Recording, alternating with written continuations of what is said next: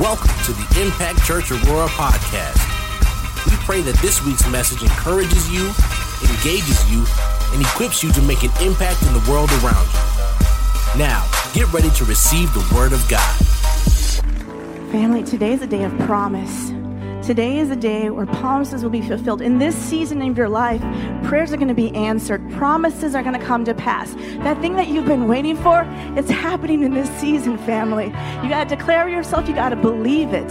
Father, in Jesus' name right now, I just declare healing where there needs to be healing. Those body parts that have been plaguing us too long, they're going to be healed today in Jesus' name. Father, I speak to minds that are confused. I speak clarity in Jesus' name. Those thoughts are troubling, those thoughts that we try to push aside and they still try to grab a hold of us. Father, right now I speak full victory and deliverance in Jesus' name. I speak to the dry bones in this place, those dry seasons. Those of you who've been walking in dry seasons, I speak life and power and liberty in Jesus' name. In gibberish, we speak life over your situation. Open up minds today, Father. Open up our hearts and ears to receive everything that you have for us. All your promises fulfilled, all the goodness of God fulfilled today in Jesus' name. If you believe this, shout amen. Amen, amen, amen. Give him glory. Hallelujah. I don't know about you, but I'm so thankful for Impact Church, the opportunity to come into a house to worship with fellow brothers and sisters, believers in Christ. Amen. You can be seated today.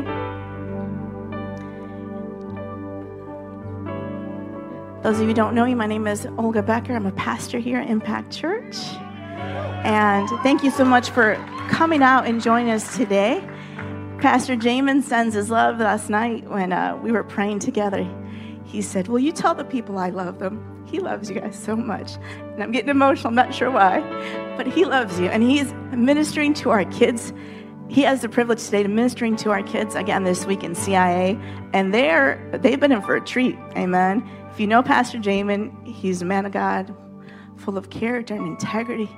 And he's such a great example for our kids. And I'm so blessed that our kids, have him as a great example, but even more so our children's ministry. So if you're thankful for him, just give him, even though he's not, give him a big shout. We love you, Pastor Jamin. I'm sure he'll watch this later. Those of you who are tuning in online, thank you so much. We welcome you to intercede with us, receive with us. You're in the room with us, and we welcome you today. Everyone who's had a promise from God, say yes and amen. Yes. Everyone who's been believing for the impossible in their life, say yes and amen. Yes. Everybody who is believing for demonic strongholds in your lineage, in your life to come down, say yes and amen. Yes. God's promises are yes and amen. 2 Corinthians 1:20 says, for the Son of God, Jesus Christ, who was proclaimed among you by me and Silvanus and Timothy, was not yes and no, but in him it has always been yes. For the promises of God are yes in Christ, and so through him our amen is spoken to the glory of God. And God has promised us so many things. If you read the Bible, his word, I think it's been said, people say there's over 3,000. I was reading the other day, someone was claiming there was over 7,000 promises of God in for us. And have you ever promised somebody something? If you're a parent, your children, or your loved one, or your spouse, have you ever promised them something? About 2 years ago, we promised our daughter a puppy. She had been asking for years for a puppy. And we finally, it was a hard season in our lives. We were losing Grandpa, and I think that it was a hard week. And so there was these puppies that were born, and we went out to look at them. Our sister-in-law, Karina, went with us, and we had a good time, and we were so excited to bring this puppy home, and we picked him out, and we brought him home, and we got the bedroom ready. We're planned it all out. When she comes home from school, we're going to have him in the room. We're going to have her. Pastor Jamin, he's funny. He was like, let's, yell at her because she didn't clean her room today. So we were going to send her up to her room to clean her room. And I was like, okay, so you're going to, upset her before you give her the puppy. So she came home, and we were so excited. We had the video camera ready. We wanted to record it to have it as a memory. And she comes home, and he was like, Ella, you didn't make your bed today. Go upstairs and clean your bed. So she runs up there. I'm pretty sure she didn't run. She probably walked slowly. We looked at her room, and we videotaped it, and this dog comes running at it. We released him, and she's crying, and she's so excited. But we were so excited to give her that. We were so excited to be able to fulfill that promise for us. And I was thinking, even though she was elated, so happy to receive it, I think we were more excited to give that to her than she was to receive it. And I think that's how our Heavenly Father is. He is so excited to give us our promises. He's even more so, like, we are waiting and praying at times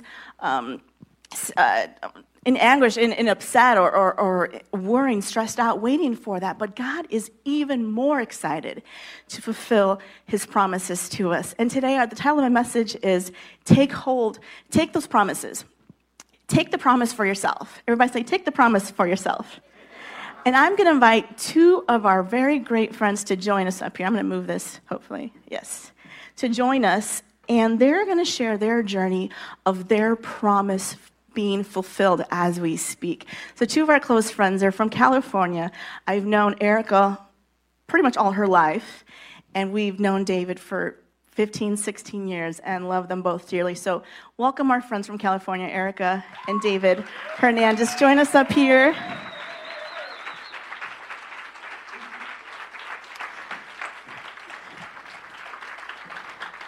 There's one, and here's another one. Make yourselves comfortable. You guys are in for just a blessing. I love my friends, and I'm just going to ask them to share their journey.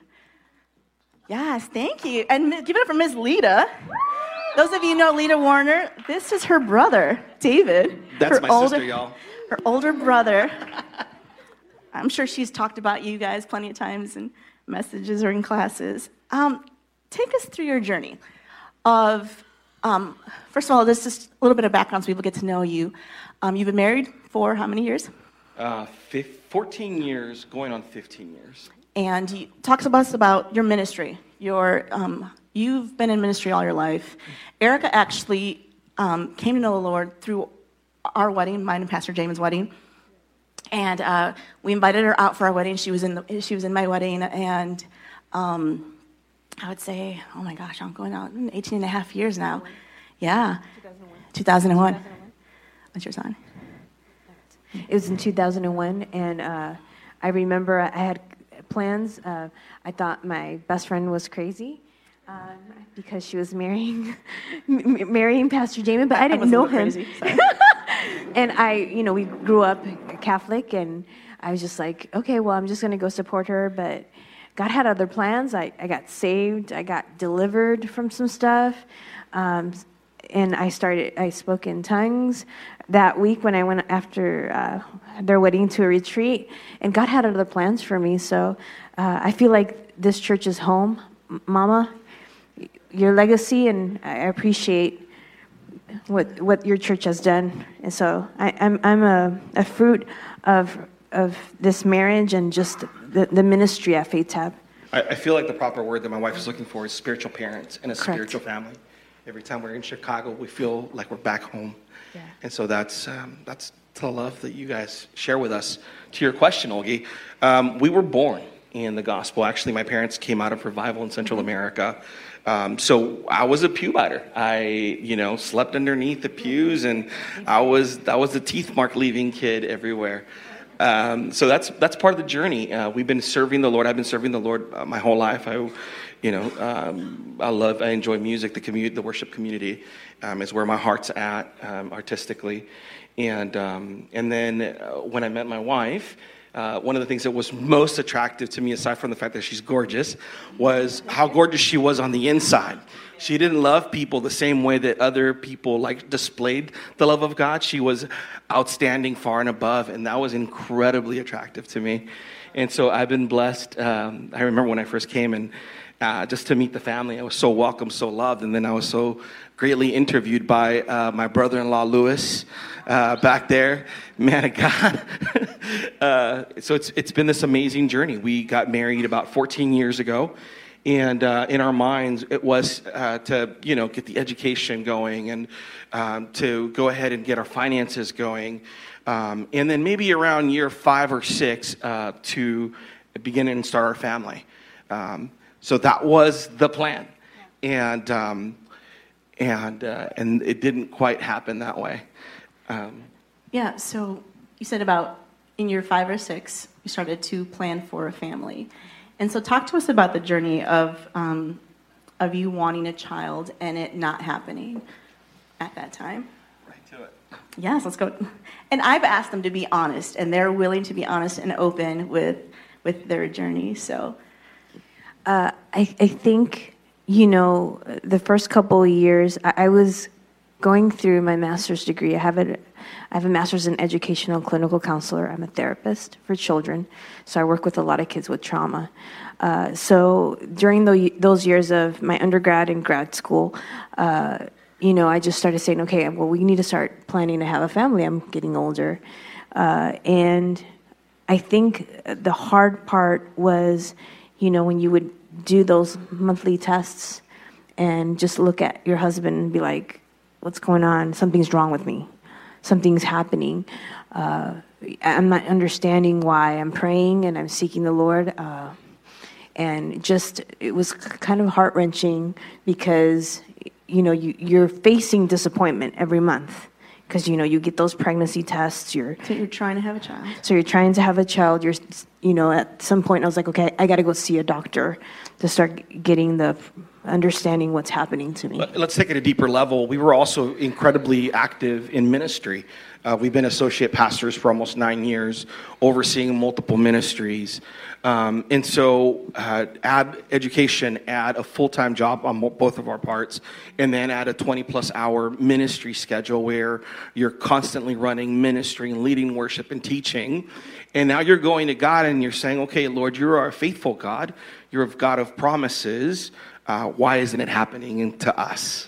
And tell us about the prophetic words that you received during this process. Because you received many words prophesying children over you. I think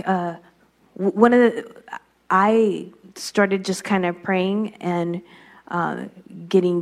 having a deeper relationship with Holy Spirit and having a deeper relationship with God. And I got a prophetic word one year where there was a man of God, a prophetic calling on his life. He came and just called me out of the church setting during a service, and he just started speaking over me about the babies that were coming, and I could have as many babies as I wanted, and just speaking over me. And at some point, I started praying and asking God to speak to me personally. So I started having dreams. I saw my son in a dream, and speaking to me in that manner, I saw myself pregnant, and then like a flask of oil that God was putting through me, but I saw myself pregnant.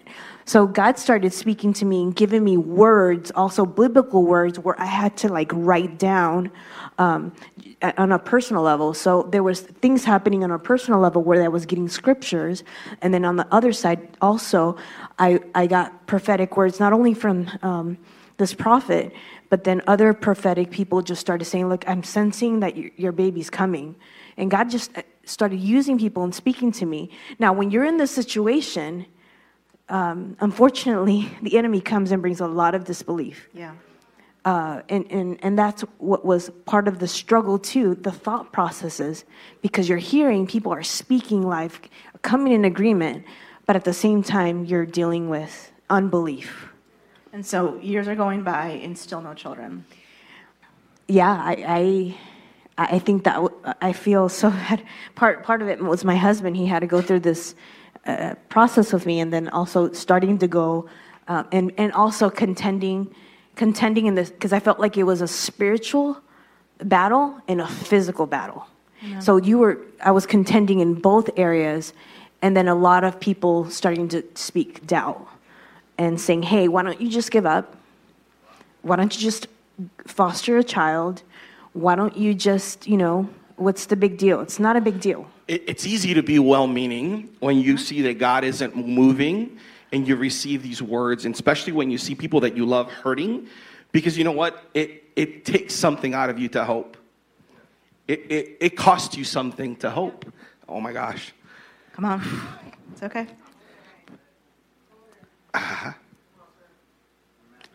Yeah. And so you're just serving the Lord, and you're asking God, and you're putting on sometimes this face that, yes, I have faith. Yes, I have hope. But it isn't happening. And people, well-meaning people say, well, why don't you look at alternative means of starting a family? And don't get me wrong, I love adoption, and I believe that God has called us to adopt. And we are going to adopt. But we didn't feel that was the first step that we needed to take. And so, we were like, okay, Lord, what do we need to do? And obviously, there are medical treatments that you can take. And we decided to opt out for IVF. And now you have this conflict of not having sufficient faith to God fulfill the promise as it was originally given. And so now you're feeling like a second-class Christian, because you're seeking an alternative means of birthing something. Can I just tell you something? Come on. Nobody should have permission to speak shame over your life. Come on. Amen. Amen. That's just what it is. God breathes life into a process regardless of how it comes about. Yeah. Amen. So that was the thing that my husband just touched on. I think I had it wrong. I can honestly say I had it wrong, because I thought that God was going to give me the baby this way. And I had to come to a point where I was leaning on Holy Spirit and say, okay, you're creative. God is creative. You look through Scripture. Yeah. God does different things. So my miracle is not going to look like your miracle. Right. My miracle is not going to look like your miracle. Every miracle is different. So I had to say, God, I'm not going to put you in a box.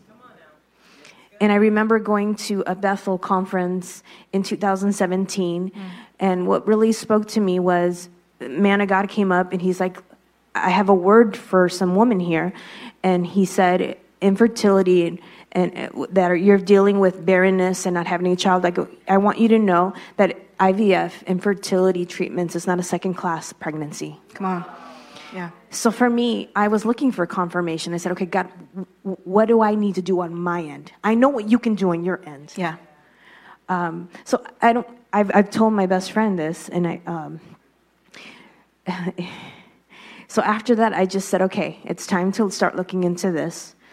I feel the Holy Spirit prompting me to ask you this question. What's the box that you've been putting the Lord in? That's good. Because to me, the box looked like ministry.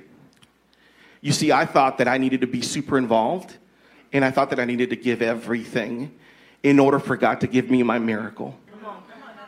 That was my box. And it sounds really holy, and it sounds really good, but it's all performance.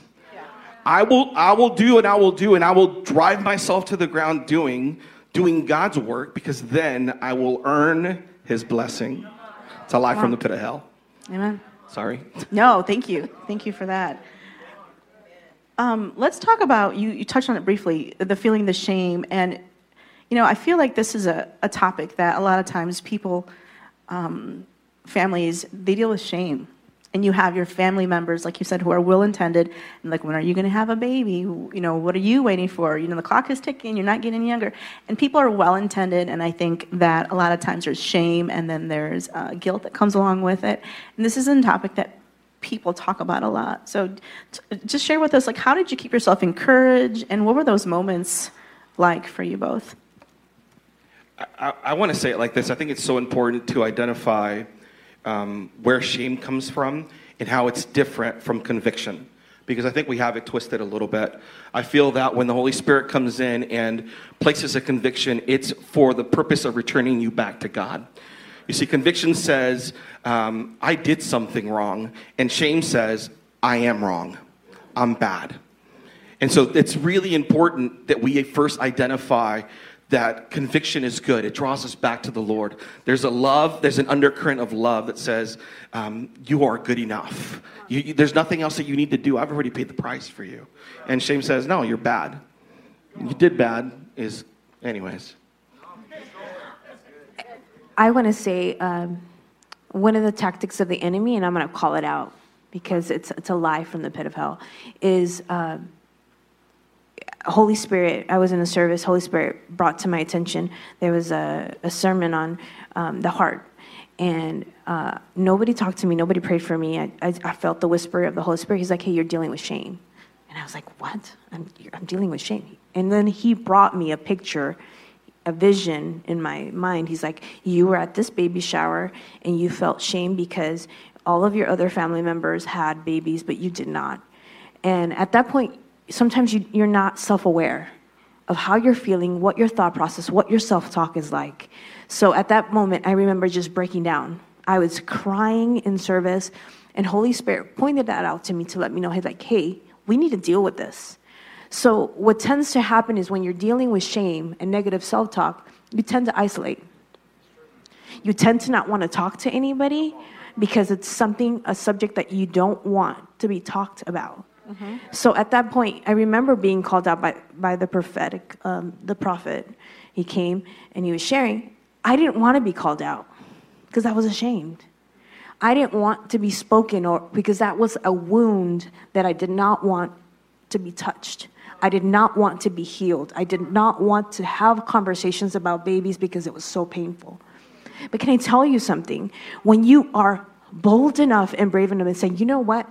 I need to start talking about this. I need people to intercede. I need people to pray. The Holy Spirit brought me to a whole process of needing to be vulnerable. You need to be vulnerable. Yeah. Because you need the church. You need people interceding. You need to have this conversation. Hey, I am having a horrible day. Doubt is creeping in my heart, and I feel like this is never going to happen. So being vulnerable and being real and not isolating and saying, you know what? I'm going to expose myself. I'm a hot mess. Come on. Yeah, let's be real.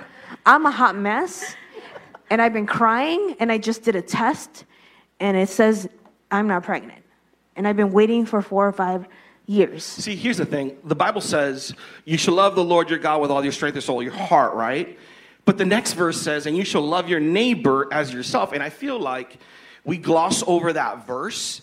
But the reality of it is it's impossible for me to love you if I can't first learn to love myself.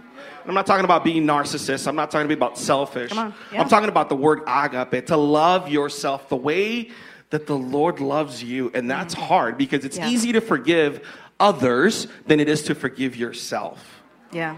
Some of us are harder on other people for messing up than we are harder on ourselves because we messed up and we can't forgive ourselves. Yeah, that's good. And I just wanted to touch on that as well.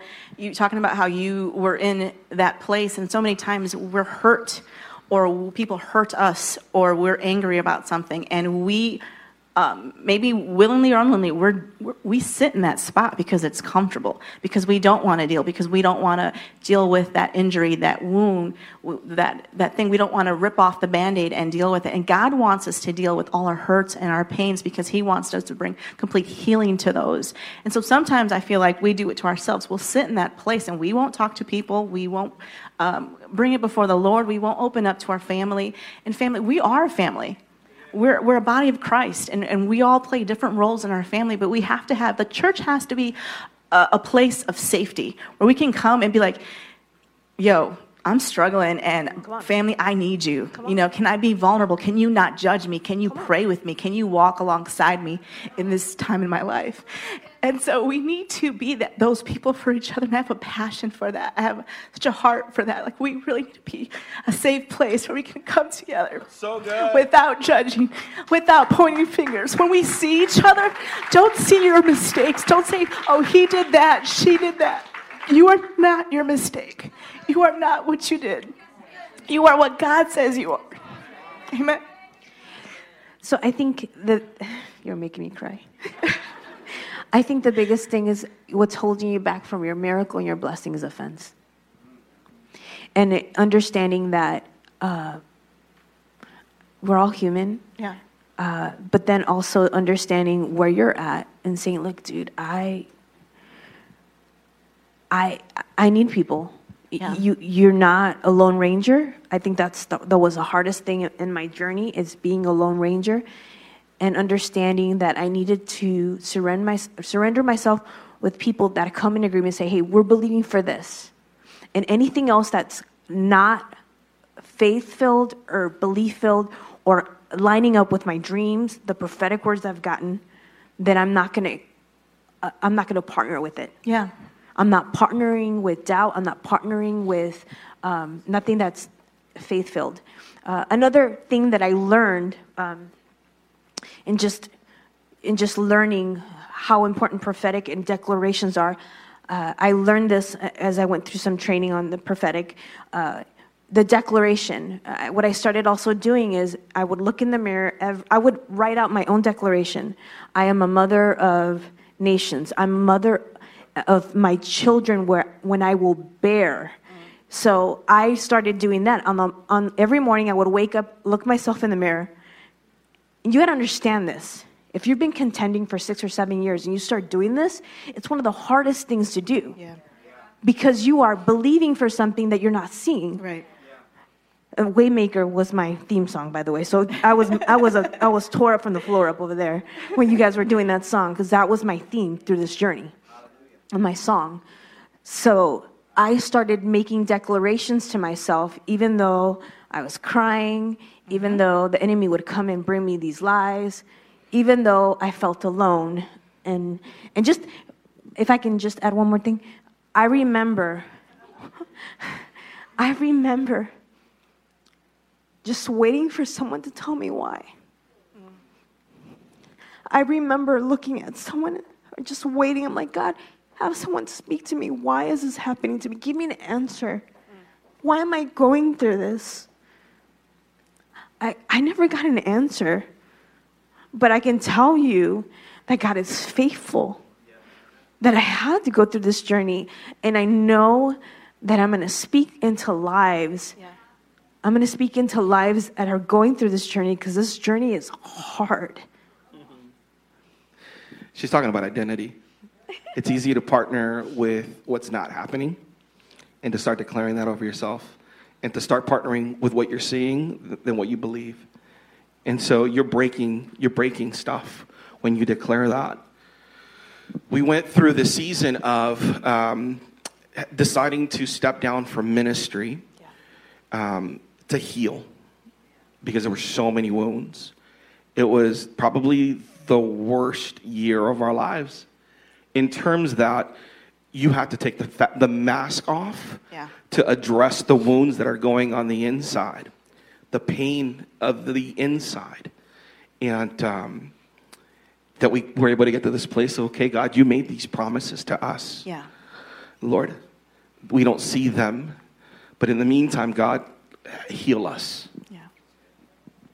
I don't think we share this, but I was asking for confirmation. So I don't take things lightly. Like, I hear from Holy Spirit, I continue to ask for confirmation. So I remember finally going through, getting ready to go through this process out of the country. And I asked the Lord, I go, Lord, I am missing $1,000 and some dollars. And it was around this time, around my birthday, in 2017. And I said, we can't do this without the funds. And I remember that before we stepped down, that Sunday, we were going to lead worship and get ready for it. And I just prayed and left it alone. It was just a simple conversation with God. It doesn't have to be super spiritual. It's like, God, I need this. And I remember that this couple just came up to us after service and handed me an envelope. We want to sow a little gift. Mm-hmm. And I looked at them, I was like, oh, cool. You know, my birthday's here. They're going to give me like a gift card to go out to eat or something. And I open it, and it's a check for over $1,000. Yeah. And for me, that was a confirmation. Like, okay, go. Like, green light, go, go, go. You're going to go out of the country. You're going to do this, and it's going to be a success. Like, so I was like, the first round of IVF, it's done. Yeah. And so you went to Mexico to do the IVF, the first process of IVF, and we have been praying for you guys and with you guys nonstop, and we're believing, and you're taking these steps. You're flying to Mexico to begin this process. I'm like, can I come with you? Like, I want to go too, and just support you, cheer you on. And you go through the first round of IVF, and just talk to us about that.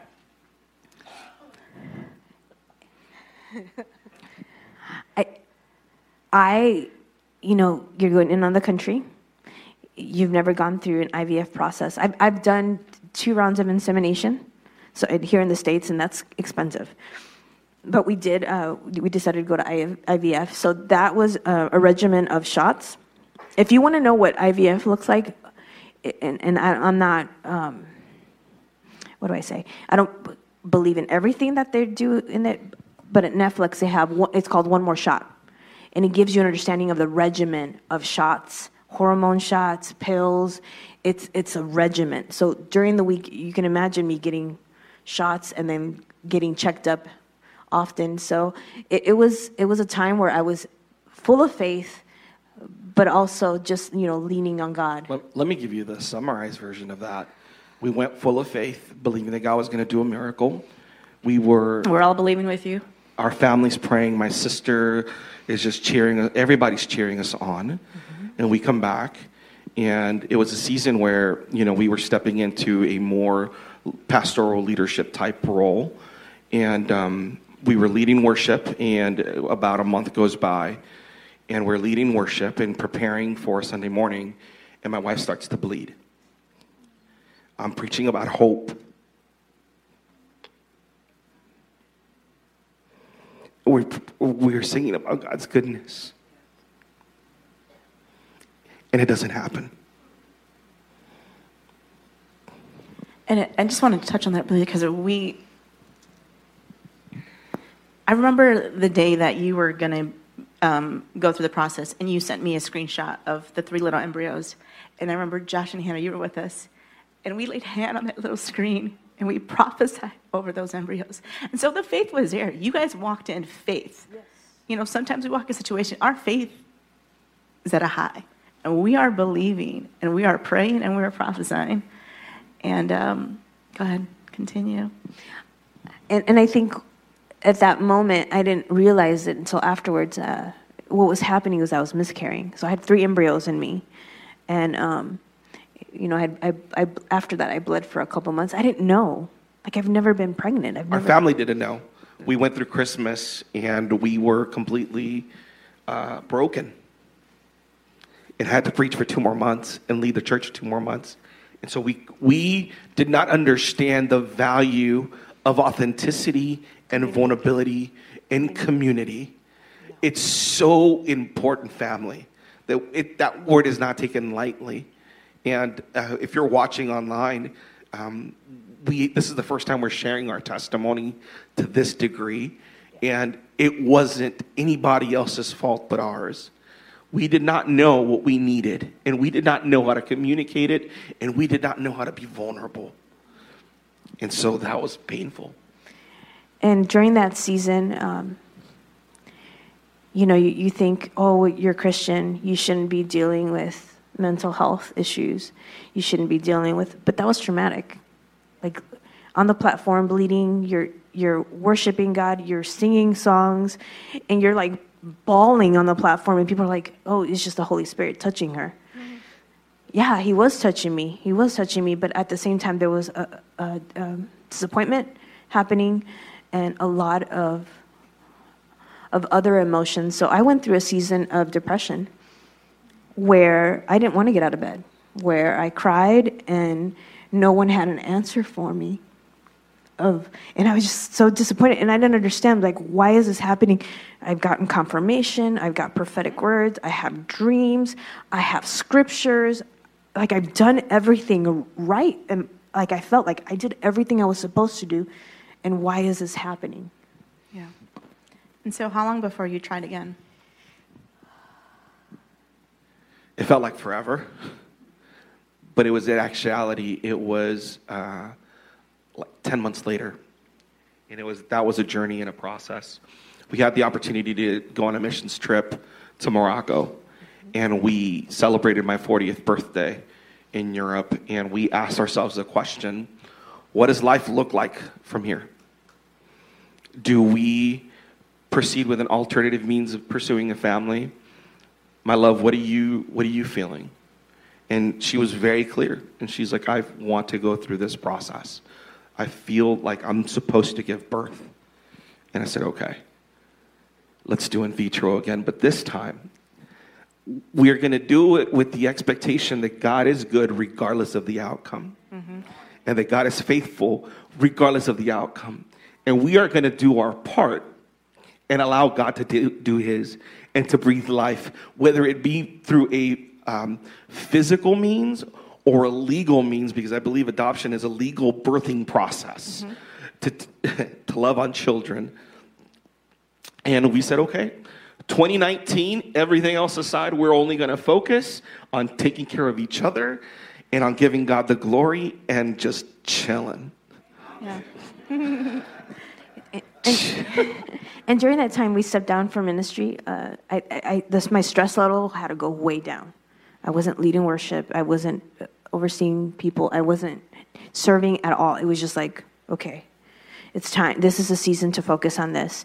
And when you're doing ministry for so many years, and when you're dealing with not having children and other things, we started having some often unmarital issues. The stuff that you put away in your marriage, and sometimes when life gets too busy, that you box away and you're like, oh, I'll deal with that later. Oh, in ministry, stuff comes up. Oh, I'll deal with that later.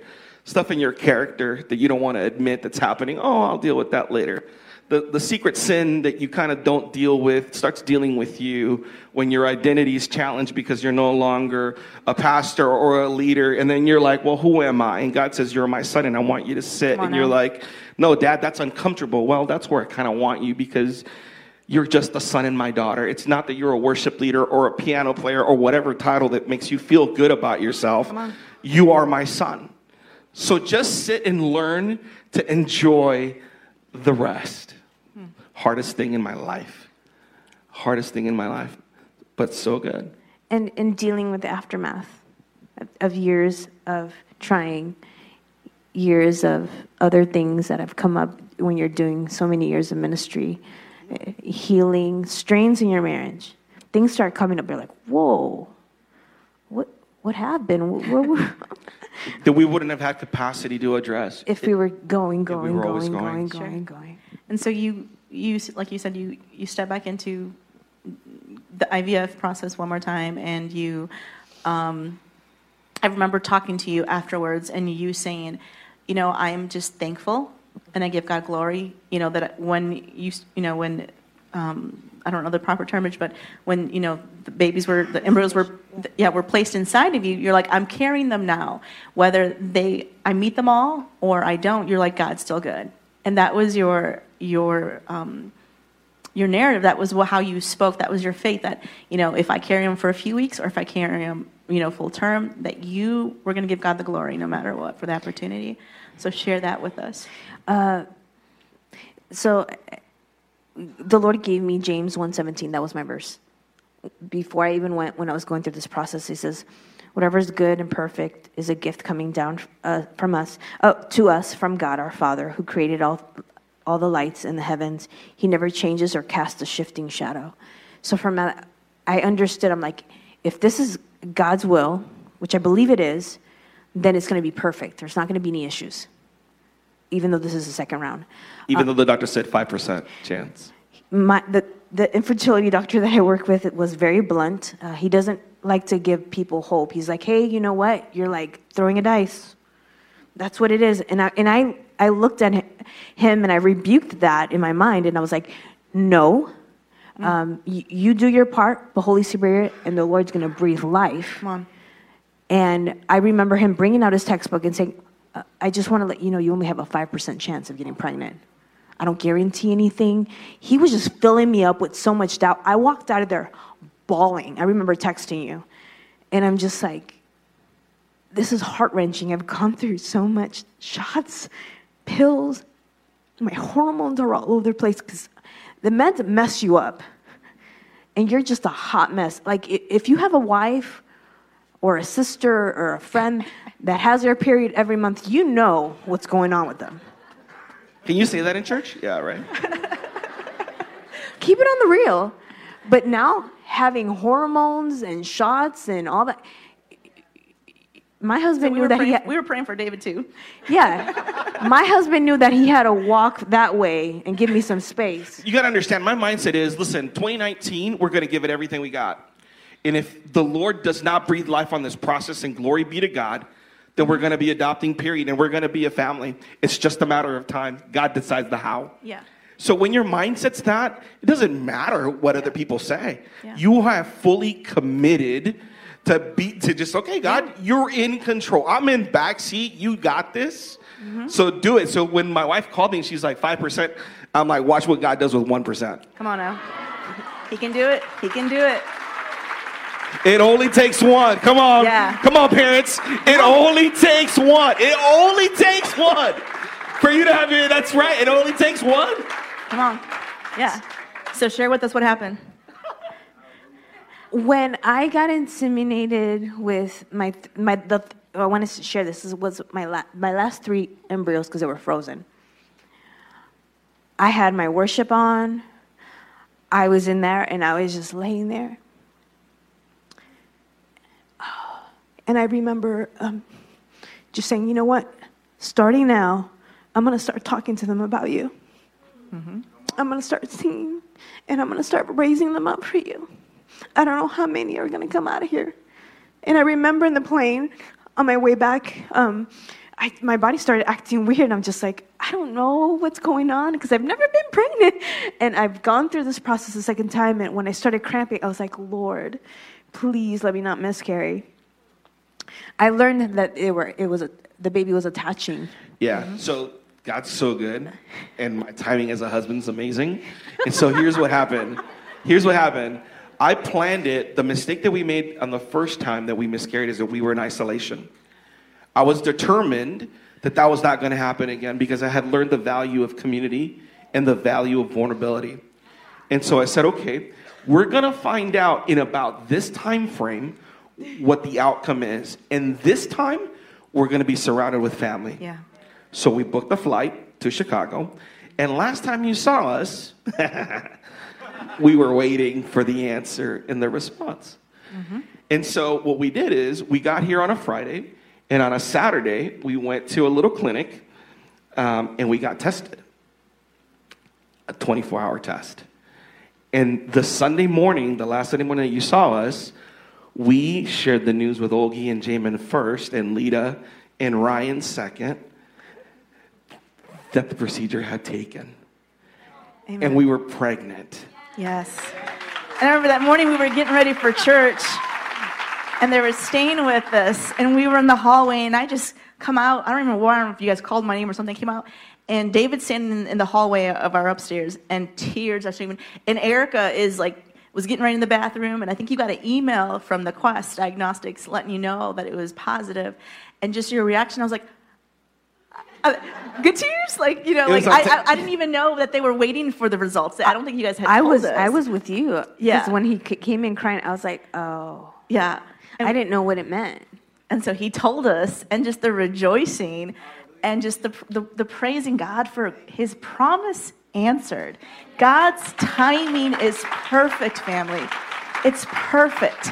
And we don't understand the journey, and we don't always get the answer that we're looking for. But just knowing that he is the answer. He is the answer. Our Heavenly Father is the answer, and his timing is so perfect. And so I just want to encourage you. And is there anything else you want to add to that? I just want to... So you're how many months pregnant now? I am 8 and... 34 weeks? Yeah, 34 weeks. The dad knows what's up. 34 weeks. So she's 6 weeks away of giving birth to her miracle baby. So, and we had to get doctor's permission to fly out here because David's like, we're coming back to Chicago to celebrate. Yes. I want to let you know, Miracle Alive, you being here, sitting here, you're a miracle. Amen.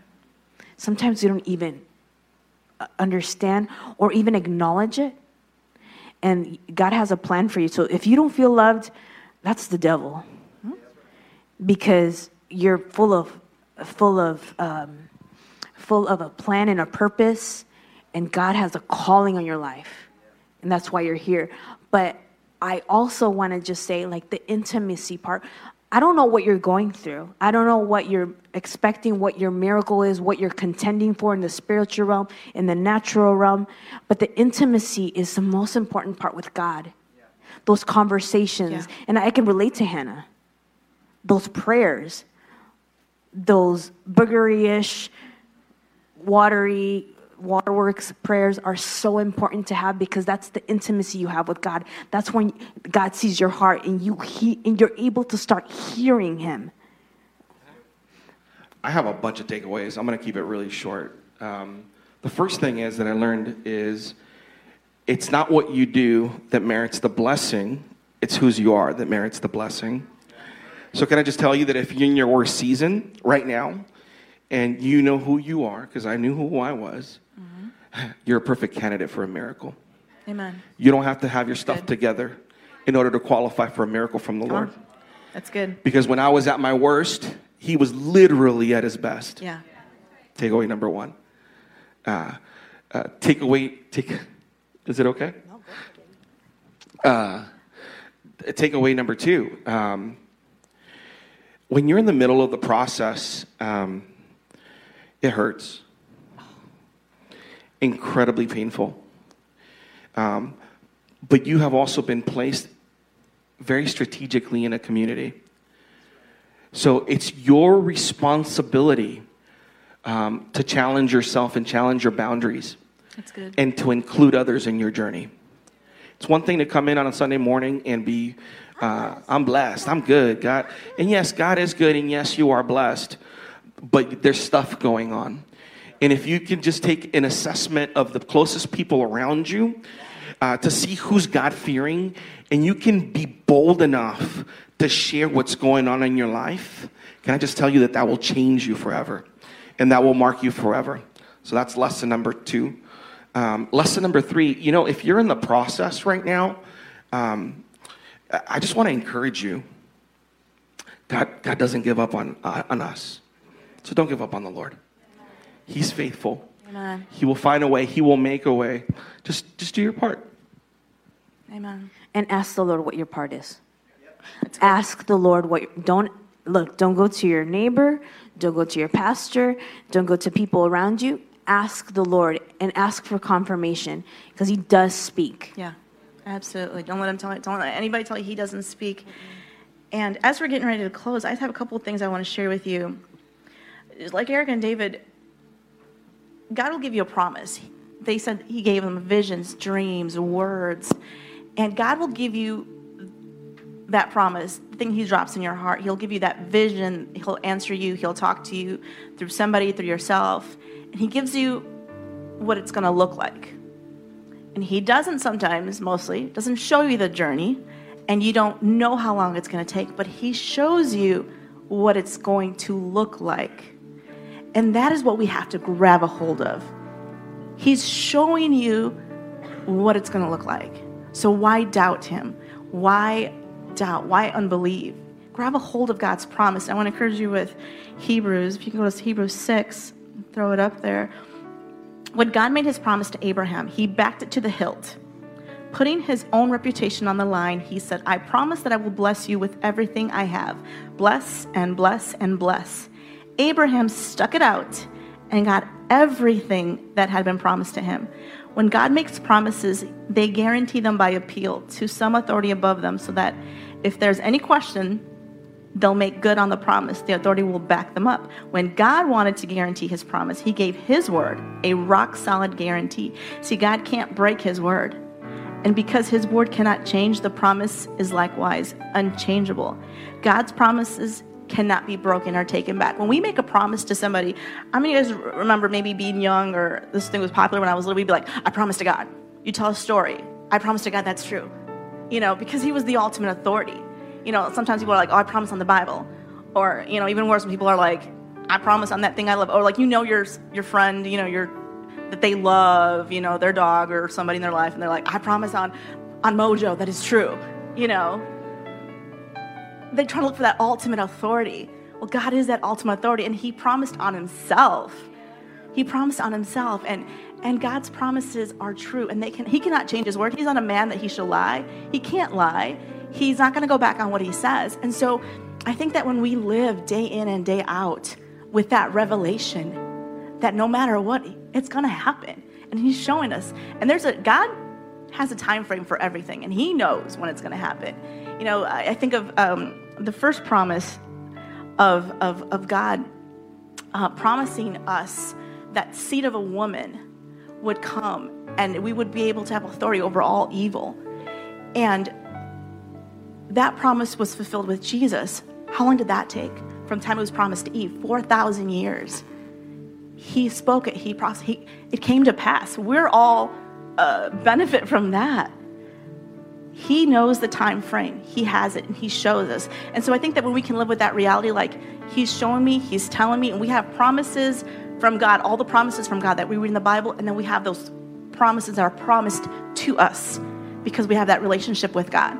So there's those two promises. Those are the ones that we have all access to in the Bible, and then those are personally promised to us.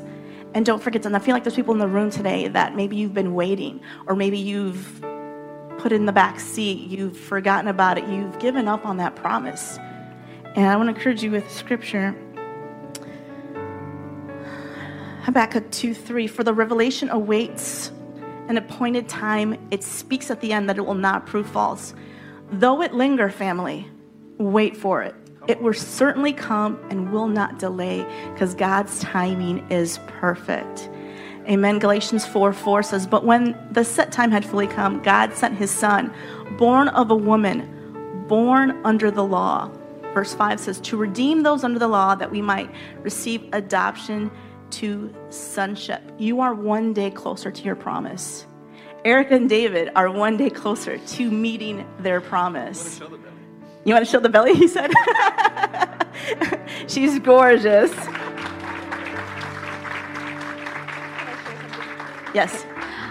I mentioned contending in the natural and and then supernatural. The supernatural, it should be on your prayer list. The first thing on your prayer list. I had to go through a journey where every time there was a prayer line, I was there. That's good. And being vulnerable and say, hey, you know what? Can you pray for my baby? Can you pray for my baby? Hey, can you pray for my baby? Every time that they would call out women that had infertility issue, it was a battle in my mind because I had to renew it, but I had to stand up and say, hey, I want prayer. And being vulnerable and saying, you know what? There's a need, and I need to continue to contend in the spirit for prayer and it's okay to get prayer. And it doesn't matter how much, because I need to keep knocking. I need to keep knocking. Yeah, that's good. God abides not just in the fulfillment of the process, but God also abides in the waiting. He very much abides in that secret place and in that tension of what's going to happen and where you're at right now. That's where he'll find you. That's where Holy Spirit delights to meet you, in the tension of like, this is uncomfortable, God. Absolutely. This hurts, God. There's a purpose that it hurts. It's a reflection of an area of our lives that needs to be healed. Yeah, that's good. Absolutely. Thank you for that. God does. He meets you in the waiting. He meets you in the process. And I remember, it just came to mind when I was getting ready to give birth to our third son, Zion, probably about 5-6 weeks, kind of where you're at now, just going through such a hard time, even mentally, hormonally, physically. He was the largest child we had. And I just remember like not wanting to even, it was hard for me to do the normal things you do. Those of you who've been pregnant, you know the last couple of weeks are really hard. Carlise, if you're watching, I think I saw you online. She's in that process right now. It's the hardest time when you're getting ready to give birth. And I remember just locking away. I remember I think I kicked Justice out of his room, and I took over his room. I played worship all day and all night. I prayed. I felt like God was preparing me for more than just giving birth. It was a season I was waiting, and I remember being upset. I remember being frustrated. And he was preparing me. He was drawing me so close to him in that waiting season. When Zion was born, we found out 2-3 days later that he had a heart condition. And I feel like had I not been ready and prepared, and my faith just so close to God at that time, that I was able to speak health and life and believe with my husband for his healing. And at the same time, I was diagnosed with 2 different conditions that same week that Zion was born, and we were believing for healing for myself. And I had to have 2 procedures, 2 surgeries done. And the day that I was supposed to go in, they're like, actually, one of them you don't need anymore. You're fine. And we knew that all for the glory of God. And then the second one I had to have, but it was, God was with us through that whole process. And Zion had to have open heart surgery. Actually, September 15th will be the anniversary of that. And we just give thanks to God, because even though it was a hard time, He prepared us. We were waiting. And then he had to have open heart surgery. And as a mama, your newborn having to have surgery, that is the hardest thing in the world for you. But us seeing something that's so horrible and God turning it for his good, because we saw his favor.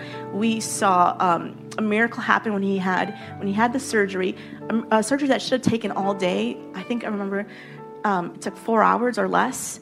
And we were able to pray with the surgeon. We asked, can we meet the surgeon? Can he come out and talk to us? And Pastor Jamin held his hands, prayed a blessing over him. We prayed over the people who were in the surgery room. So we saw God take something such horrible and turn it for good. And in that waiting process, God will meet you there. In that waiting process, God will speak to you. He will help heal you and prepare you for what's next. And so just because you're in a waiting season, find life in the waiting season as well. And this morning we came to remind you, that God's promises will be fulfilled, and the promise of Jesus Christ came so that all our promises can be fulfilled. And because of Jesus in our lives, because of the promise on the cross, that we can stand here today and we can testify, and you can testify for what's God doing in your life. And we came to remind you that you already have victory. You already have victory. You're already healed. There's authority. I came to remind you, the demonic voices that speak to you, that we already have victory in Jesus' name. And in a moment, I'm going to ask Eric and David to pray for us. And I just want to encourage you with one more scripture before we go. Hebrews 11:32 and 33. And I'm just going to go to the end. And this is what today is all about. At the bottom it says, through acts of faith, Eric and David, through acts of faith, family, they toppled kingdoms, made justice work, and took the promises for themselves. So today I just want to encourage you with two hands, with whole hearts, full minds and awareness, take the promises for yourself today. Grab a hold of this today and take a hold of the promises. And so if you just join me, and we're going to pray. And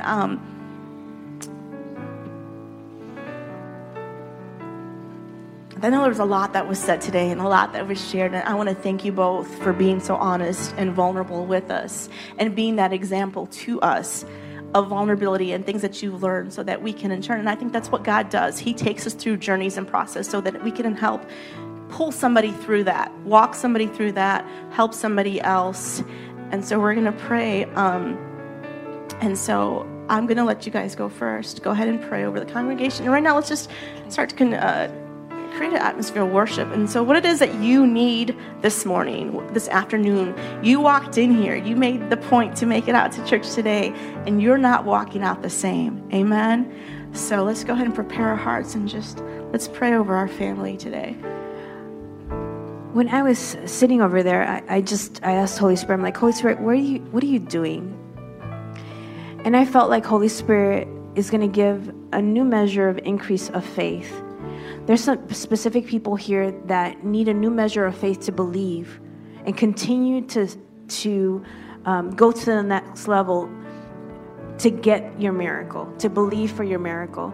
So when I was sitting there, I just felt Holy Spirit like, I am bringing a wave of new faith. So right now, Holy Spirit, I welcome you in this room. You have been here already, but I pray an increase in the spirit realm right now. Holy Spirit, bring a new wave of faith, a new wave of healing. Lord, we bind and rebuke disappointment. We bind and rebuke every lie from the enemy, every tactic from the enemy, every plan. Right now, I call it to light, and I say you are canceled against families, against lives, against young people that are being attacked in their mind. Right now, I declare a healing wave on minds, a healing wave on hearts. I declare freedom. I declare freedom. I release in the name of Jesus dreams, visions, a new impartation of spiritual gifts. Your word says that we ask and we will receive. So right now, I pray that you would equip this church, equip this church a new revelation of who you are, new impartation, new giftings that are needed for this season, for this generation. In Jesus' name. In Jesus' name. God, we declare restitution and restoration for everything that the enemy wanted to take away, that he came in to destroy. God, we declare your supernatural anointing meeting us not in the perfect place, God, but in the broken place, Lord. In the name of Jesus right now, God, we come against the curse of infertility. In the name of Jesus, we declare life springing forward in the name of Jesus. The newness of God, in Jesus' name, Lord. That we too as a family can take a victory lap. That we can stand in Chicago and say that God fulfills his promises. That God continues to be new and to be good and to be faithful. In Jesus' name. Lord, we just thank you, God, that this moment marks a shift in the spirit realm.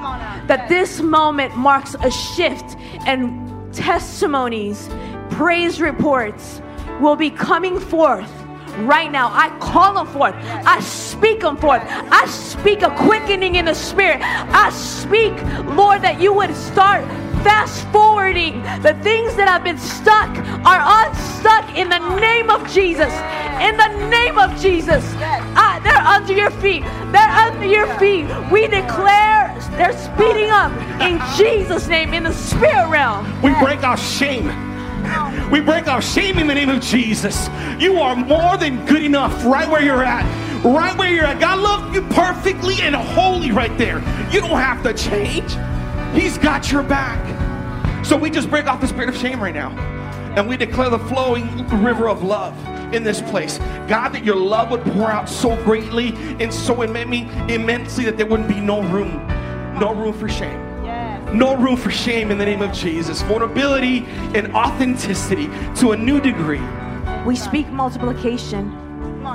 We speak multiplication in the natural and the spirit realm. We speak, Lord, what the Old Testament, multiplication in families, and we speak those babies that need to come forth, that you have a plan and a purpose for, a calling on their life.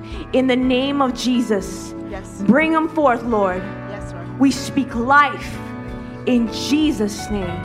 In Jesus' name. And I just want to speak to those of you who maybe not physically, but spiritually feel empty, spiritually feel barren, and you're trying and you're confused and you feel empty on the inside. And does God talk to me? Doesn't he talk to me? Is that God? Isn't that God? Do I feel anything? Don't I feel anything? Right now, in the name of Jesus, Holy Spirit, just fill that person. Right now, in Jesus' name, fill him, Lord. Fill him, Holy Spirit. Let him feel so full. Let him feel impregnated with purpose and power and presence in Jesus' name. And then I also speak to those who maybe feel like they've aborted their calling. You've given up. You've done something, or it happened a long time ago. You are not. Your time is perfect. And time has not passed. And there's still purpose for your life. And it's never too late. And I just want to encourage you to dream again. To dream again, prophesy again, speak again. God is not done with you. So I come against that spirit of abortion in the name of Jesus. In the name of Jesus, I speak life and rebirth into your spirit. In Jesus' name. In Jesus' name. I just feel two more things. Yeah. I feel like a couple people here are just struggling with unbelief. And it's okay. No condemnation. But you know what? I want you to speak to God and say, God, this week I want you to speak to me. This week I want you to give me a dream. This week I want you to use someone. But when you do that prayer, you make sure that you're ready. Your ears are ready to hear, because God speaks. And the second thing that I sense in the spirit is like some people are dealing with something that was spoken over you. Someone cursed you and literally killed your dream. or killed what you've been believing for. And right now, I break that off of you. I cancel it. And it's your job not to come in agreement and say, no more. Today, I don't receive that. I receive God's promises. If you have to repent, say, God, forgive me for believing them, because it wasn't you. You weren't speaking to me. That was the enemy speaking to me. So in Jesus' name, I speak life. I speak life over God's plan over you. I speak God's calling over you. Bring forth fruit. Bring forth fruit. Bring forth fruition and completion in the name of Jesus. I'm standing with you. I'm believing with you. I'm believing it's going to happen. I'm believing God is not a liar. He is a true speaker, and He will complete what He has promised. Thank you for listening to this week's message on the Impact Church Aurora podcast. Please feel free to subscribe, rate, and review. For more information or to give, please visit us at www.impactchurchaurora.com. Now, go out into the world and continue making an impact.